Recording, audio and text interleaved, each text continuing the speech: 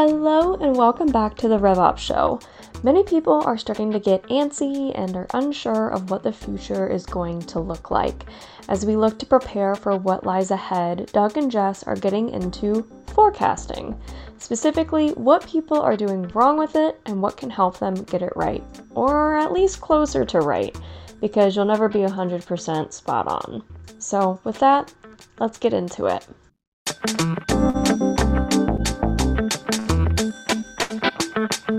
It's time to get things started on the... Jess! I was waiting for it. Doug. I gotta be careful. If I keep playing it, we might actually get a cease and desist order. Disney owns them now, don't they? They do. Oh, and you're like a Disney person. You'll get restricted from the park. You can get restricted from the park, Jess. Oh, that better not happen. I would be so upset. I don't know what I would do with myself. What would you do to me if something that you did here led you know what? That might be the thing that caused me to quit. Well, Jess, you're not allowed to quit. We've already. That's what you keep saying. No, you have committed to that. I have. Because you told me I'm not allowed to quit either. You aren't allowed to quit. Well, what? If I'm not allowed to quit, then you're not allowed to quit. I thought we had that. I thought we had that pact. Fair. What is? So I guess it's not a brotherhood pact. It's not a sisterhood pact. What is it? Is it an Imagine Hood pact? I don't know. I don't know what you call it. Yeah, I don't know. Anybody out there that knows? Maybe your mom knows. I hear. Maybe my mom does know. She's our number one fan. Jess's mom. If you know the answer to that question, if you could let Jess know, she'll forget to tell me. Yeah, 100%. 100%. So what do we got going on, Jess? What's new in the world? What day is today? Today is Friday. But it's Friday 2 weeks from now, right? Friday 2 weeks from now. Sure. I was telling somebody about this. I remember I came in, it was a couple months ago, and it was Tuesday. I'm like, well, at least today's Friday. And I wasn't kidding. Yeah. And you were like, Doug, today's Tuesday. Or that's what I'm saying is like, so I realized that today Friday, but today can't be Friday from this week. No. This is like a Friday, like we're 3 weeks. Yeah, I was going to say it feels like we've had a month this week. This week has been a very long month. Well, and it's not been a bad month. It's just been a a long month. Month. Yeah. This week has been a very intense month. Yes. I'll tell you, Jess, people are scared right now. And it's interesting. Why do you say that? Well, so it's reporting season on Wall Street. Yes. So everyone's coming. So I get, next time somebody asks me to, next time an analyst that asks me, I'm gonna tell them that I need swag. You know what? Bank of America. If you want me to brief you next time, send me some Bank of America swag. I want a Bank of America quarters it. That's how to get you to do anything. Swag. Like pretty much. That's your ultimate goal. Anytime is to get swag. Pretty much. I remember when I was at Merrill Lynch, money managers. And by the way, that was my first entree, not just into swag, but into quality swag. Like I'm talking, the upper end, back when Cutter Buck was a good brand, the upper end, like, nice golf shirts, etc. And I remember, and of course, when you start, I got to Merrill Lynch just as they were realizing that they needed to professionalize their new hires, etc. So I think it was like 13 months after I started, they totally changed what starting pay was, etc., so that they could attract higher caliber people in. So I was like, I took a huge pay cut from where I was to get started at Merrill Lynch. So, got a wife, got a kid. So, hey, I don't have to buy new shirts. They take you out, hey, you want to go out to Morton's? Yeah. Hey, I don't have to, I get a nice steak. I don't have to pay for it. And I remember I looked in my closet one morning and it was like, I had my suits from Merrill Lynch, and I think 80% of my other shirts had a money manager logo on it. I'm like, okay, something is wrong here. And I remember that weekend I got rid of everything. But I love me some swag. There's no question about that. You do. I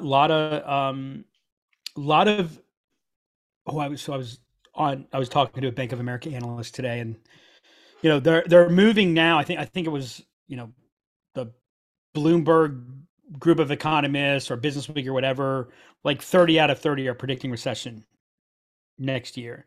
And, people are even beginning to talk about guaranteed recession. And I'm not saying there's not going to be a recession, but I did say, let's not forget that we have accurately predicted 12 of the last 3 recessions.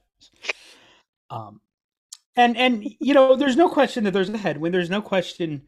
So I'm just, people are, it's the FOMO game in a way that everyone's talking about the macro. Like I have said macroeconomic more in the last 10 days.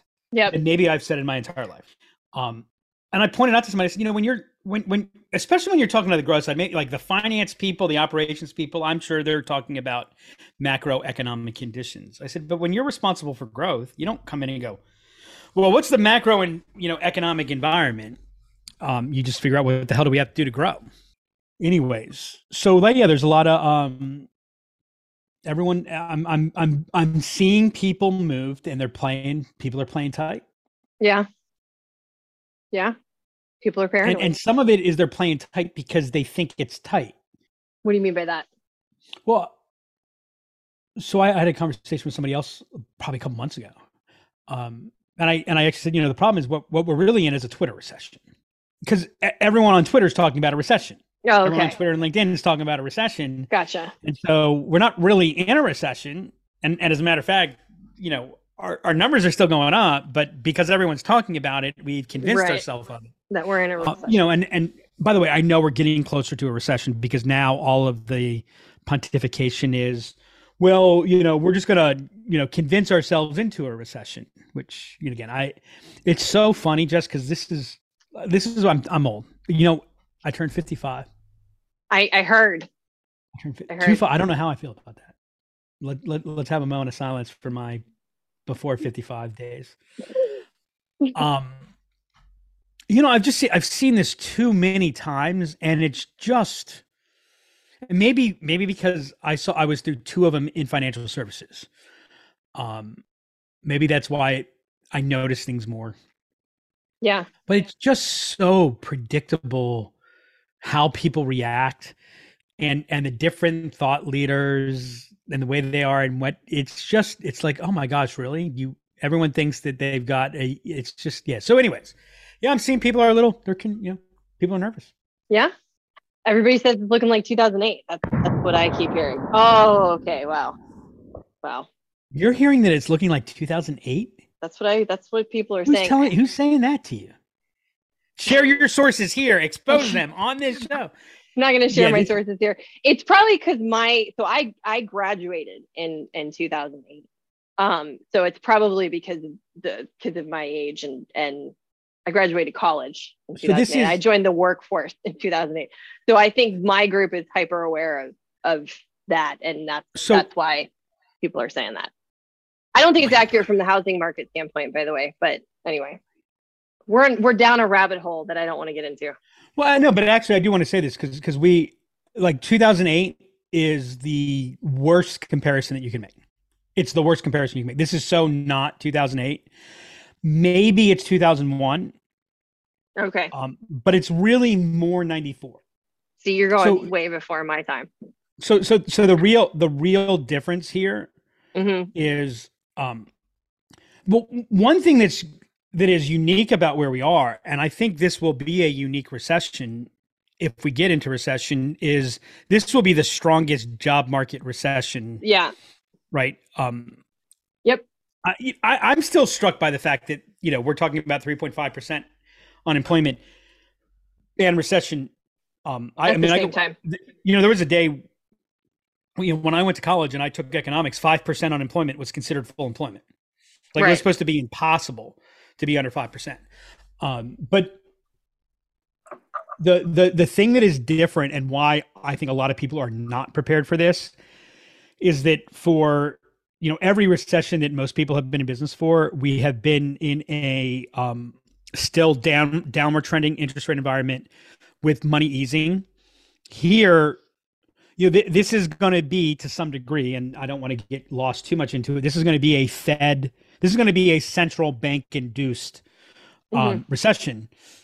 because of inflation. Now, I do want to point this out because I think a lot of people lose sight of this, and I want to give some balance to it.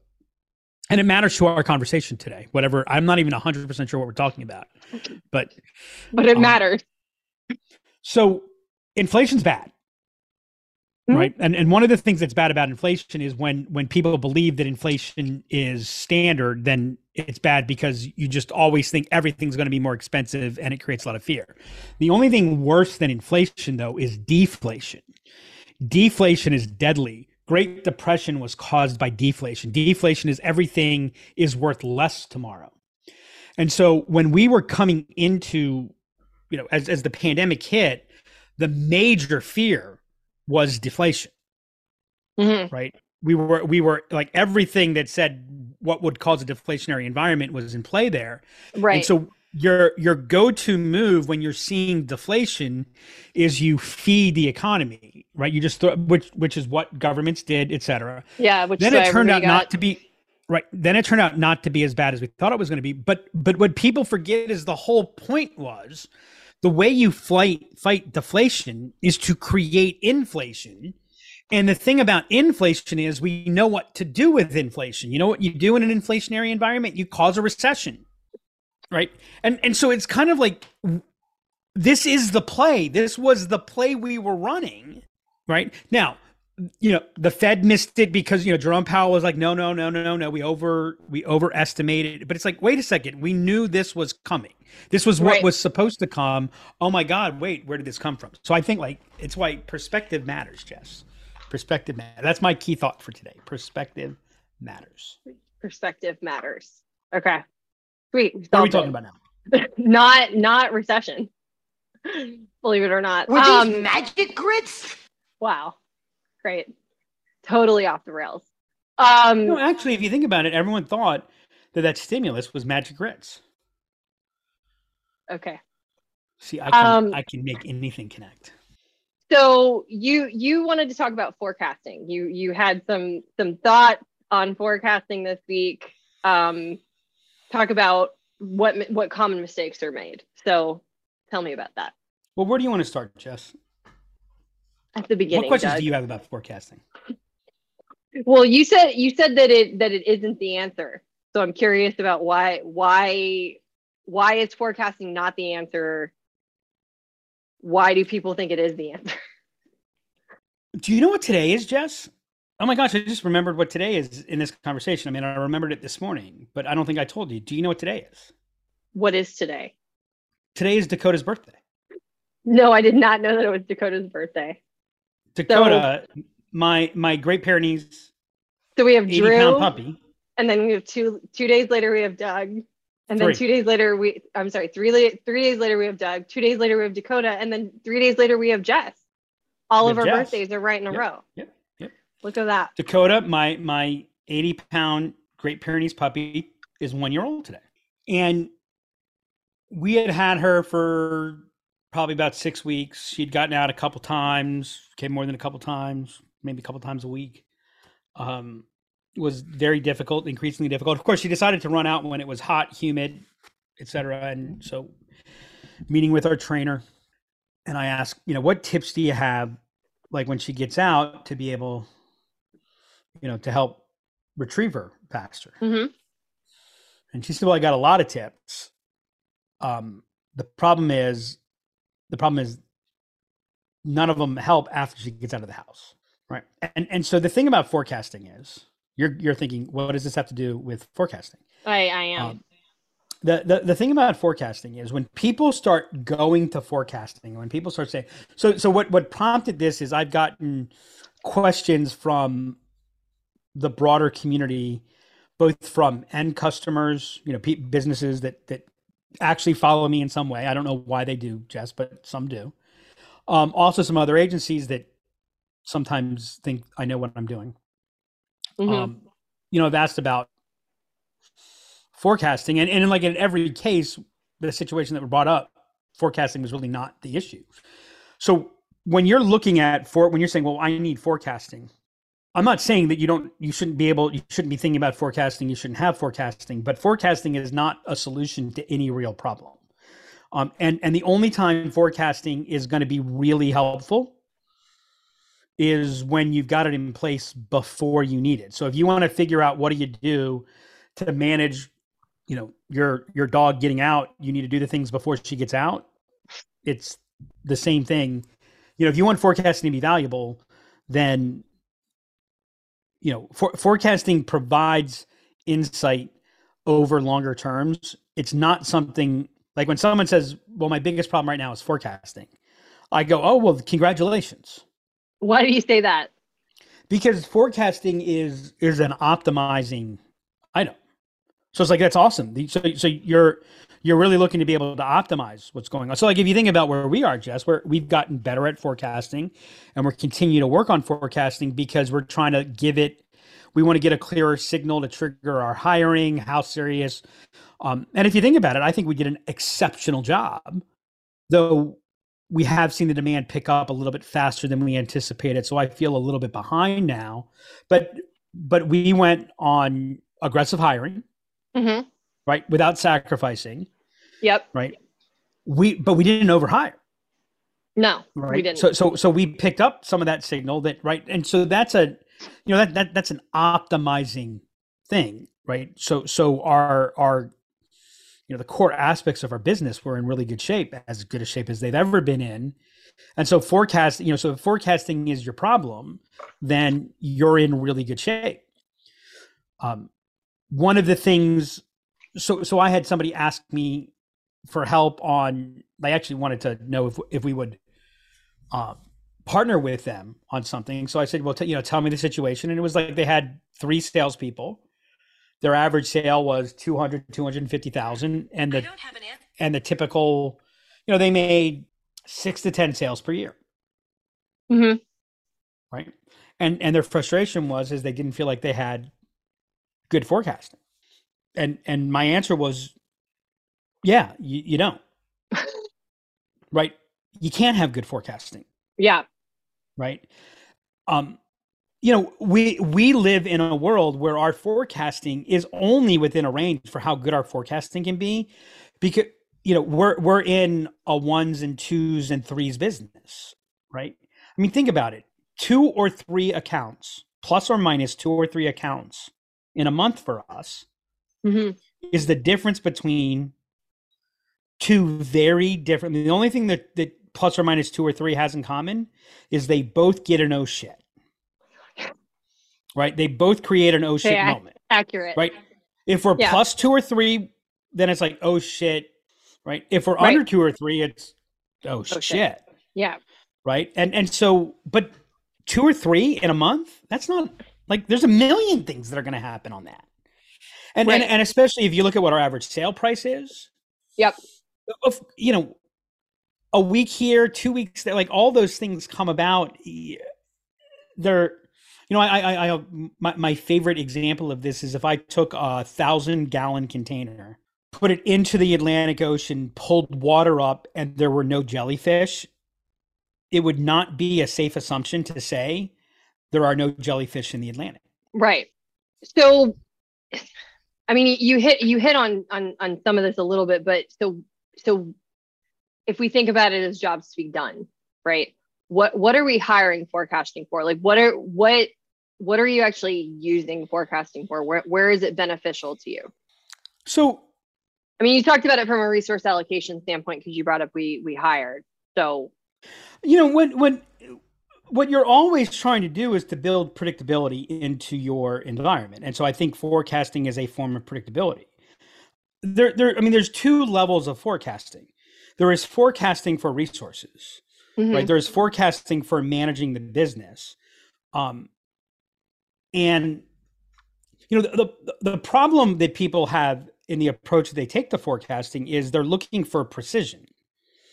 When in fact what forecasting does is provides range in even the best circumstances, right? And that's why, if your numbers are small, then your variance is going to be wide. And the difficulty is, until you get to a certain level of critical mass, your variance can be so wide that forecasting for resource management, just there's no point in doing that. right? Because the very, so we're going to be, at X plus or minus 90%. That's not very helpful. No. Okay. It's not. So here, what I would do is I would run scenario planning, right? I'd be looking and saying, okay, well, what happens if we're at here? What happens if we're at this tranche, or this tranche? Okay. Some people call that worst, expected, best. I'm actually thinking of something different. It's the same idea, but and then as I'm looking at it, by the way, the other thing that you've got to consider when you're talking about forecasting and you're thinking about that is over what period of time. So, so if you're like, we do not forecast on a monthly basis. I don't think in terms of months. I think in terms of quarters, right? I watch quarters. I watch trailing 90 days. I'm looking to be able to see, are we beginning to pick up a band there? And the thing that's interesting is whenever you look at your, when I look at inflection points that are oftentimes at the point that a company grows. Now the problem is this is also at the point where a company shrinks. Is you'll actually see a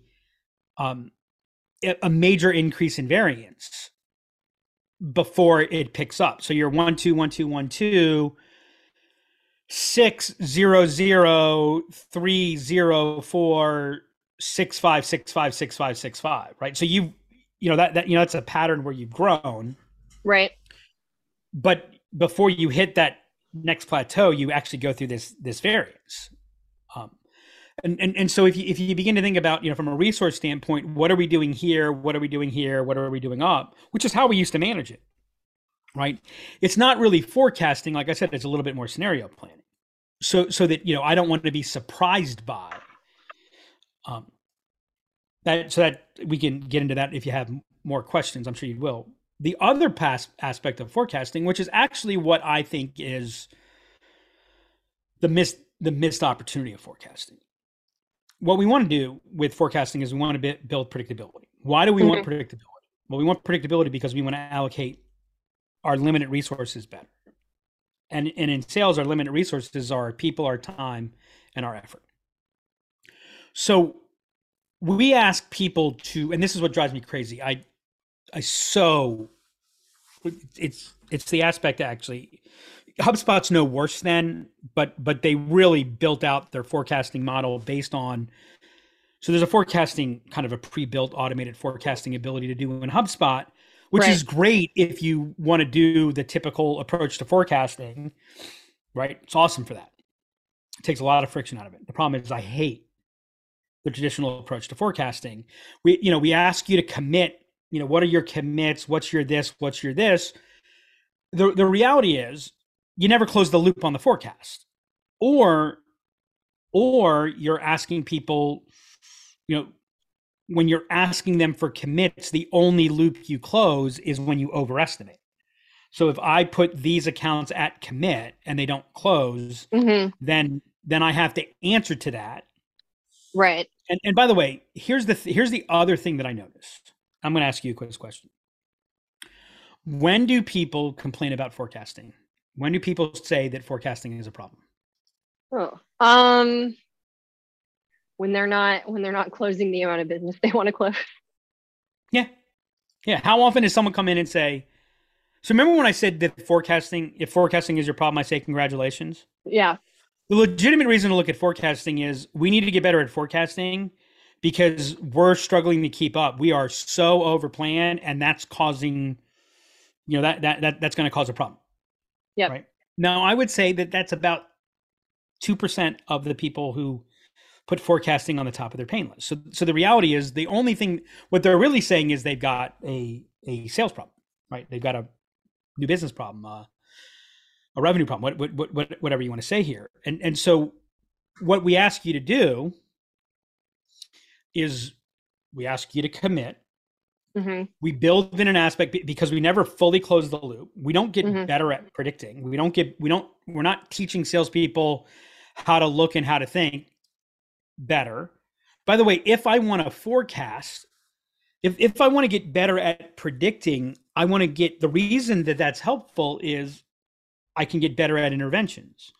So if you tell me this is going to close, and that's a fact, then okay, that's great. Nice to know. This is not going to close. Okay, great. My question is, well, what do I do about it? Okay, this is going to close, but what would prevent it? Right? How do I prevent it from not closing? Right. And so we come in, and I'm seeing some companies do this right now. They are so, macroeconomic environment. By the way, forecasting becomes a thing. People are getting scared when they're talking about forecasting. Why do you say that? It's like when reporting becomes important. We need to fix our reporting. It makes you feel a sense of comfort and certainty. Well, no.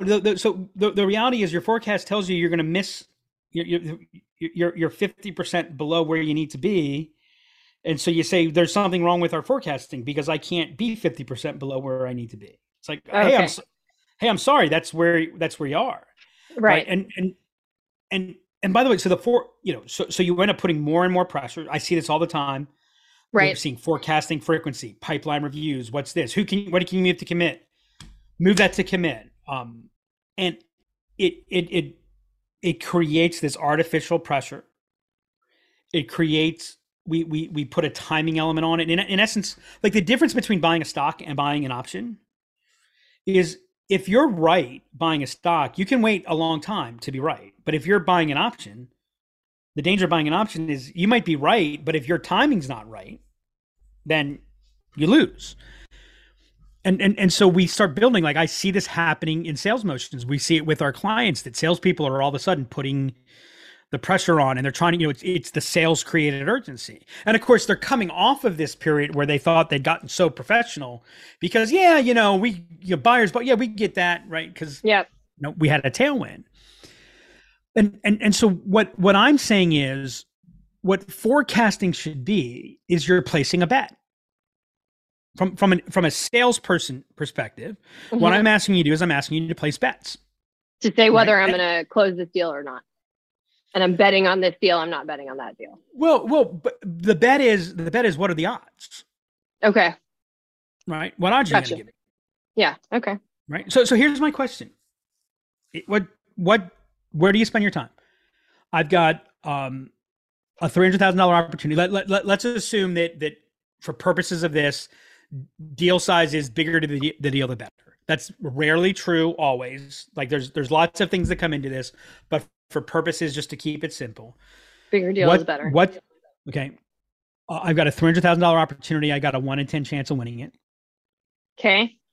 I've got a $20,000 opportunity. Well, let me change. I've got a $50,000 opportunity. I got a 45% chance. I've got a 40% chance of winning. You'd spend more time on the $50,000 opportunity because there's more chance. Which one's worth more? Okay. So yeah, you're right. $300,000 opportunity. Which one do you spend time on? You know what? And the reality is, it really depends upon the situation. Yeah. Now, all things being equal, $300,000 opportunity with a 10%. Yeah. All things being equal, you would spend more time on the. Yeah. Now, here's what I notice. When I put a 10% probability on something, in my experience, I should probably do a regression analysis on this. In my experience, people close more than 10% of their 10% opportunities. Okay. Why is that? Why do you think that is? Because I think the 10% opportunity it's not based on anything really. And I'll come back to another point. I think they close less than 80% of their 80% probabilities. Okay. So you've seen pipelines, Jess. You've seen the 20, 50. I actually was have a question for you because I don't know that we've ever talked about this, like how you feel about the probability being explicitly tied to the deal stage. Like stage-based probability is bullshit. I had a feeling you were going to say that. Stage-based probability is abject bullshit. And by the way, here's how we know this, right? I have a blog post on this. Go to our blog, look, type in forecasting, you'll find it. We all have this. I have deals in our last stage. Yeah. Right. And I'm like, it's a flyer. It's a flyer. Sorry, I'm not, it's a flyer. What does that mean? It's a long shot. Okay. It's a long shot, right? I've got opportunities that are early. I've got opportunities that are in our pre-sales pipeline. And I'm like, this is, right. So I can point to 2 opportunities easily in our pre-sales pipeline. So they're not even in our percentages of pipeline, right? That have a higher probability of winning than an opportunity that we have in our last stage. So why do you think that's so common? Why is what so common? Tying probability to deal stage based probability. Because that's how Salesforce built their CRM. And so everybody's just it's habit. That's how we got it's what we did. It's a little bit of a very simple human mistake of we confuse, the closer you are. I mean, somebody out there is going, why the hell do you have a opportunity in the last stage that's got a lower probability than an opportunity in an earlier stage? Yeah. My answer would be, should I have kicked them out? Right. And now here's the thing. I haven't spent huge effort on it. Right. And I'll tell you what, we had an opportunity. I don't think I ever put the chance of winning it above 30%. It was a roughly $250,000 opportunity. We lost it. Yep. I put real time in trying to win it. Yeah. I put in real time, I put in real time trying to win it. I treated it, through the process. I viewed it through the lens, probably in the neighborhood of it was worth 35 to 70,000. Right. So I'm going to treat it like, I gave it the same treatment as I gave a $75,000 opportunity that I felt really confident of. You know what? I lost that one. So I think that there's, the probability is really more criteria based than it is stage based. We added a property to our pipeline. So we not only have forecast confidence, which I'll come back to, but we also have deal effort. Mm-hmm. Yep. Right. And so here's one of the things that we do that's fundamentally different. And I know we did talk about this in an earlier episode. Our audience has grown so much that I'm sure most of them have not gone back and listened to this. But, if I commit to this account and I lose it, I'll get called to the carpet on it. Right. Yep. But when I have this account and I'm like, well, there's a 15% chance and it closes from out of the blue, we celebrate. Yeah. Not only do we not, is there no consequence? We celebrate it. Right. Right. And by the way, when we really look at our forecasting, because the reason that we're really looking at our forecasting is we're trying to make up a shortfall, we don't really care about the accuracy. We care about the number. Right. So if I lose $100,000 that I thought I was going to win, but I win $100,000 that I thought I was going to lose, we go, see, I forecasted correctly. Is that so you brought up earlier that we don't close the loop on the forecast. Is that what you're talking about when you say we don't close the loop on the forecast? Like we don't look at, we forecasted this at 15% and revisit that back. Why did we close that one? Why did we have it forecasted at 15% and then we won it? Why did we have this one at 80 and we didn't win it? We don't have those types of conversations. Yeah. And what I would say too, and the problem with stage-based forecasting is also that there's no involvement in forecasting. Yep. Right. Yep. There's no involvement in me saying, okay, I'm calling this probability. Right. And so what I want to look at too is how frequently is someone changing that probability? So do you not like stage-based probability, even if it's a transactional sale? Like if it's a transactional type sale, is that a place where stage-based probability makes sense? Not really. Okay. How many people go back and check? I mean, whatever you do probability wise, if you're doing any type of forecasting, if you're not on some regular basis checking, well, we allocated a 70% chance to this. For every 10 deals that got here, did we win 7? Mm-hmm. But here's what I'll tell you: we underestimate our low probabilities. We overestimate our large probabilities. And like you come into the pipeline at 10%, right? Yeah. In 90% of sales processes that I've seen, if you're in the pipeline, there's a better than 10% chance, because the fact that you had a bona fide conversation with the salesperson about something says more than 10% of those should probably buy, or there's a different problem. You're assuming that every single first stage is a bona fide health conversation. I just want to. Well. So here's the problem. That's not the first stage for a lot of people. if you're selling thousands and thousands of transactions, Mm-hmm. then for purposes of resource planning, averages are okay. Okay. But you know what's wrong with another descriptor for averages? Always incorrect, right? Because if I'm average, so if I've got some high, some low, so I take the average, that means I'm under allocating some, I'm over allocating others. I'm wrong on everything. It's just the wrongness balances out. I've never thought of it that way. But that's what average is, right? That's why, I mean, if you get into psychological research and things like that, you find, I mean, one of the things that's happening in behavioral science right now is that so much historical research is based on averages. So when you start studying aspects about the brain and what we think is normal behavior, abnormal behavior, it's all based on average, except when you try to find how many brains actually fit the descriptor of what is considered to be the normal brain, you know what you find out? None of them do. It's not how brains work. And so so everybody is abnormal. Yeah. Well, that's right? accurate. Which means we take the wrong play at the wrong time in the wrong situation with the wrong person. And then we go, I don't understand why is life getting harder? Right? So the biggest value of forecasting is predictability. How are you allocating your energy and your effort? Right? We need, see, here's the thing about, and I love poker, and I love baseball. And you know why?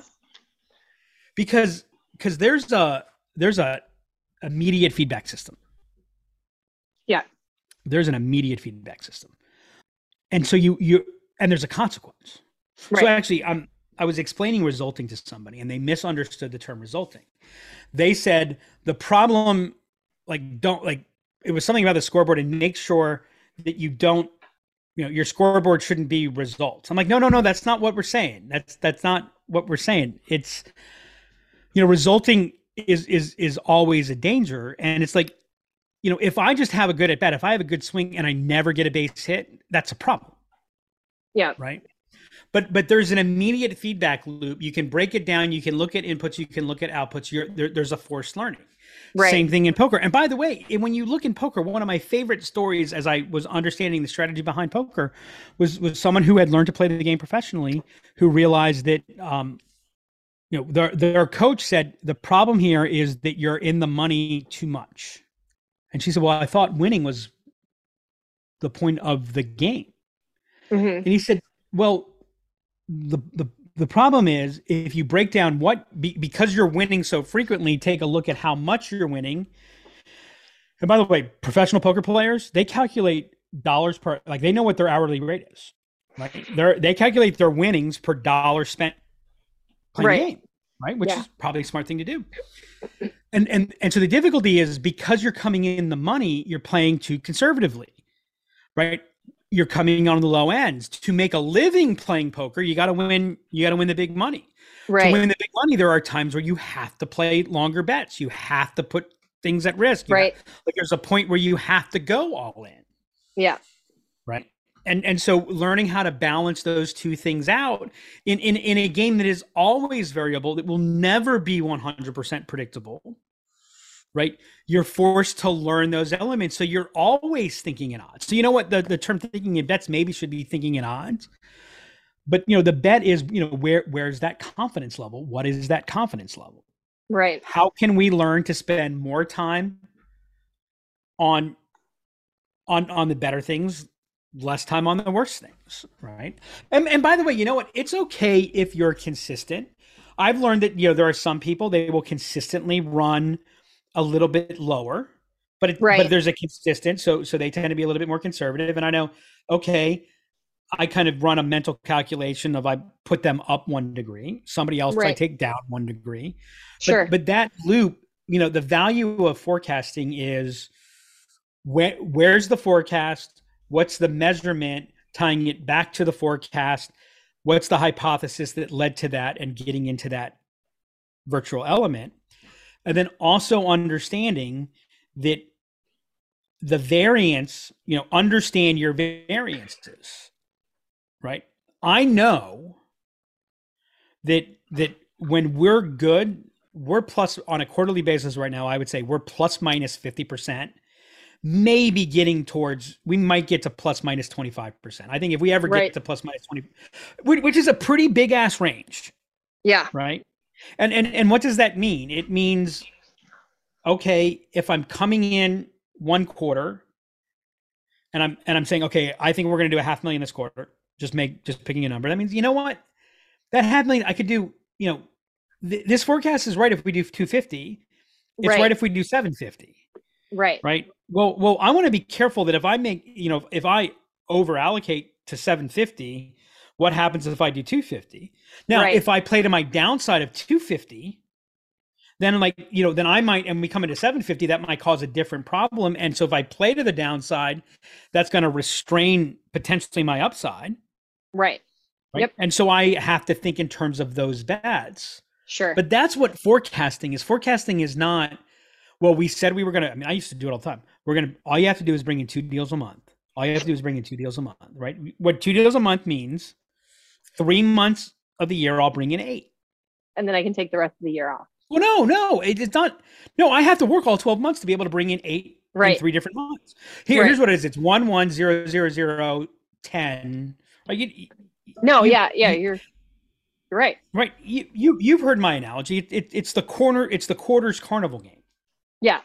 It's that thing where it's pushing the quarters, quarter in, and then a whole bunch of quarters come. And then all of a sudden you get all the quarters. Yep. Right. And so we build this whole forecast that says smooth, smooth, smooth, smooth, smooth. Right. And so what is 2 per month? That's the average. Mm-hmm. Right. You know what? Yep. You know what 2 per month is? Wrong every month. As a matter of fact, always inaccurate. Right. I look back over our last 4 years, Jeff. I ran the numbers of each year. What was our average win per month? And less than 10% of the months did we bring in the average. By the way, take a look at saving money, building wealth. What's the average return of the stock market? Yeah. Then everyone runs their numbers on that return every year, but you never get that return every year. Right. Which is why you retire confidently and end up being a greeter at Walmart. No offense to people who are greeting at Walmart because they want to have connection with people in the world. That I don't mean any offense to anybody who's greeting at Walmart. I only mean that people are greeting at Walmart because they have to. Because their advisor did straight math. And by the way, here's the other thing. If you blow away a quarter, it's funny. I'm telling everybody we had a great third quarter. And especially year over year. We had our best third quarter ever. Yep. And before that, our best quarter ever was fourth quarter last year. Yep. And our fourth quarter last year was our best quarter ever by a lot. Right? Yeah. I was explaining, I do not expect to beat our fourth quarter last year. They're like, oh, really? I thought you said things were good. I'm like, yeah, they're good. We just blew out our fourth quarter this quarter, right? This past quarter. Yep. Of course, we're not going to blow that out, right? The only way you're going to blow that out is because you've sandbagged something, which, far too often public companies do. And we've kind of fallen into this path that we think forecasting is the equivalent of companies reporting earnings to Wall Street. What was that you just said? What? Repeat that again, what you just said. We think of forecasting too much as the idea of what it looks like when companies are reporting to Wall Street. Okay, gotcha. They beat their number, they met their number, Yep. The number is always going up. Well, as most people will tell you, there's a lot of manufacturing going on to make it look that way. Who is the greatest investor of all time? Warren Buffett. Warren Buffett, right? Do you know what Warren Buffett looks for? No. He looks for companies with chunky revenue and chunky profits. What's another word for chunky? Highly variant. And the reason is he says, we hold these companies for a long time. What we care about is how much money do we make? Yeah. We don't care if it all comes, we don't care if the money, like we want to make $10 billion. If that $10 billion comes in, if we make $20 billion in year one and we lose, or if we lose $1 billion for 9 years and then we make $19 billion. Yeah. We've made $10 billion. And here's what we know. We can get that for a whole lot less than these companies that look like everything's super consistent, et cetera. Right. Chunky's good. Yep. Anybody that's had peanut butter knows that chunky is good. Don't at me. Yeah, I was going to say you're going to start a debate about chunky versus creamy peanut butter on here. You wanted to circle back on forecast confidence, so I wanted to ask you what you wanted to talk about there. Yeah, so what we ask people to do, we keep it pretty simple. What we ask people to do, and I do it myself, is we have a forecast confidence property, 1 to 5. So it's is it hopeful, possible, probable, likely, definite.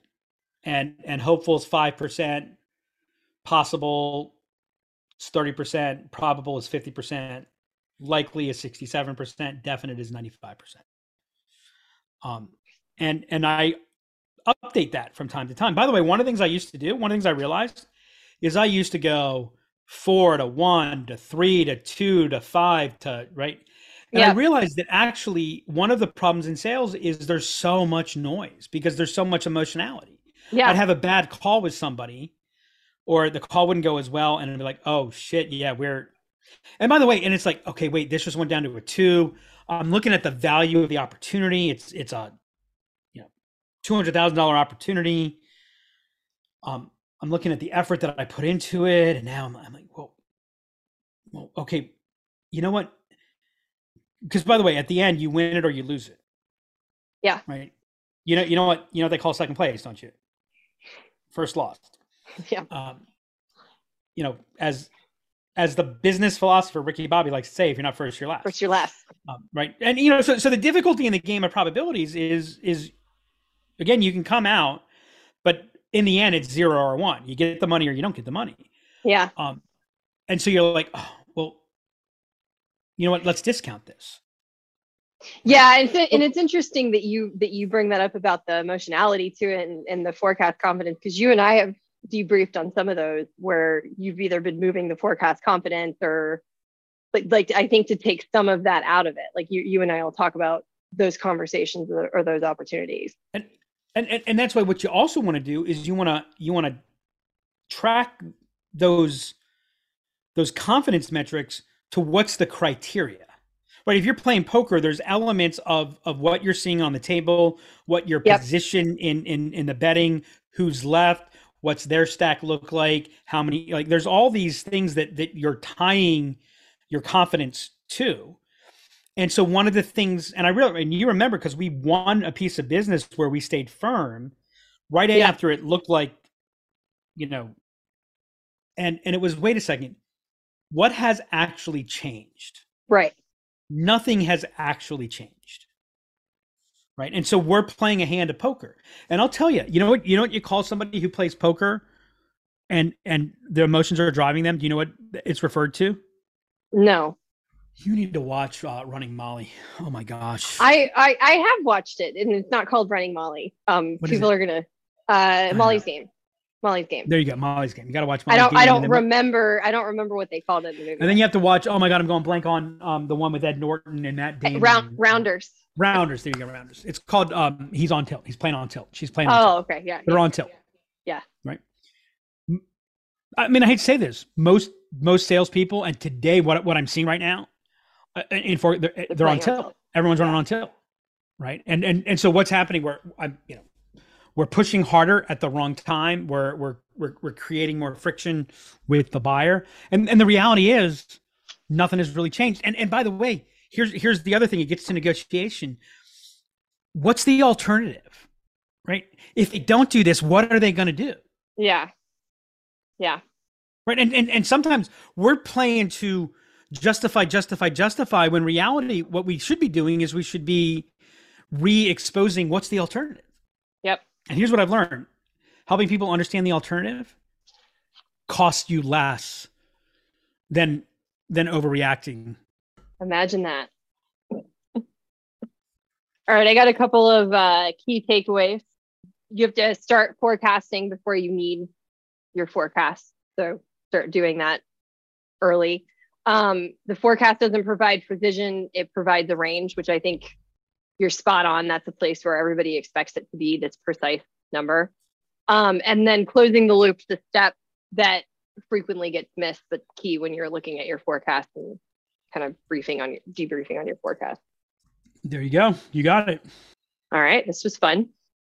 All right, Jess. Well, I don't even know what to do. I don't even hear. Happy birthday to Dakota.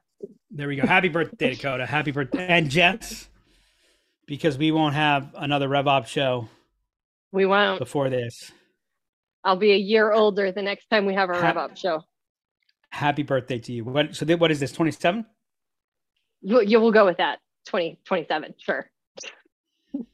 Until next time. Thanks, everybody. And that's a wrap on this episode of the RevOps Show. If forecasting is the only thing you're worried about or having issues with, then you must be lucky. Remember, it's important to brief on the wins and the losses, especially if they were unexpected. If you enjoyed this episode, please make sure to go subscribe on Spotify and Apple Podcasts, leave us a review, and share the episode.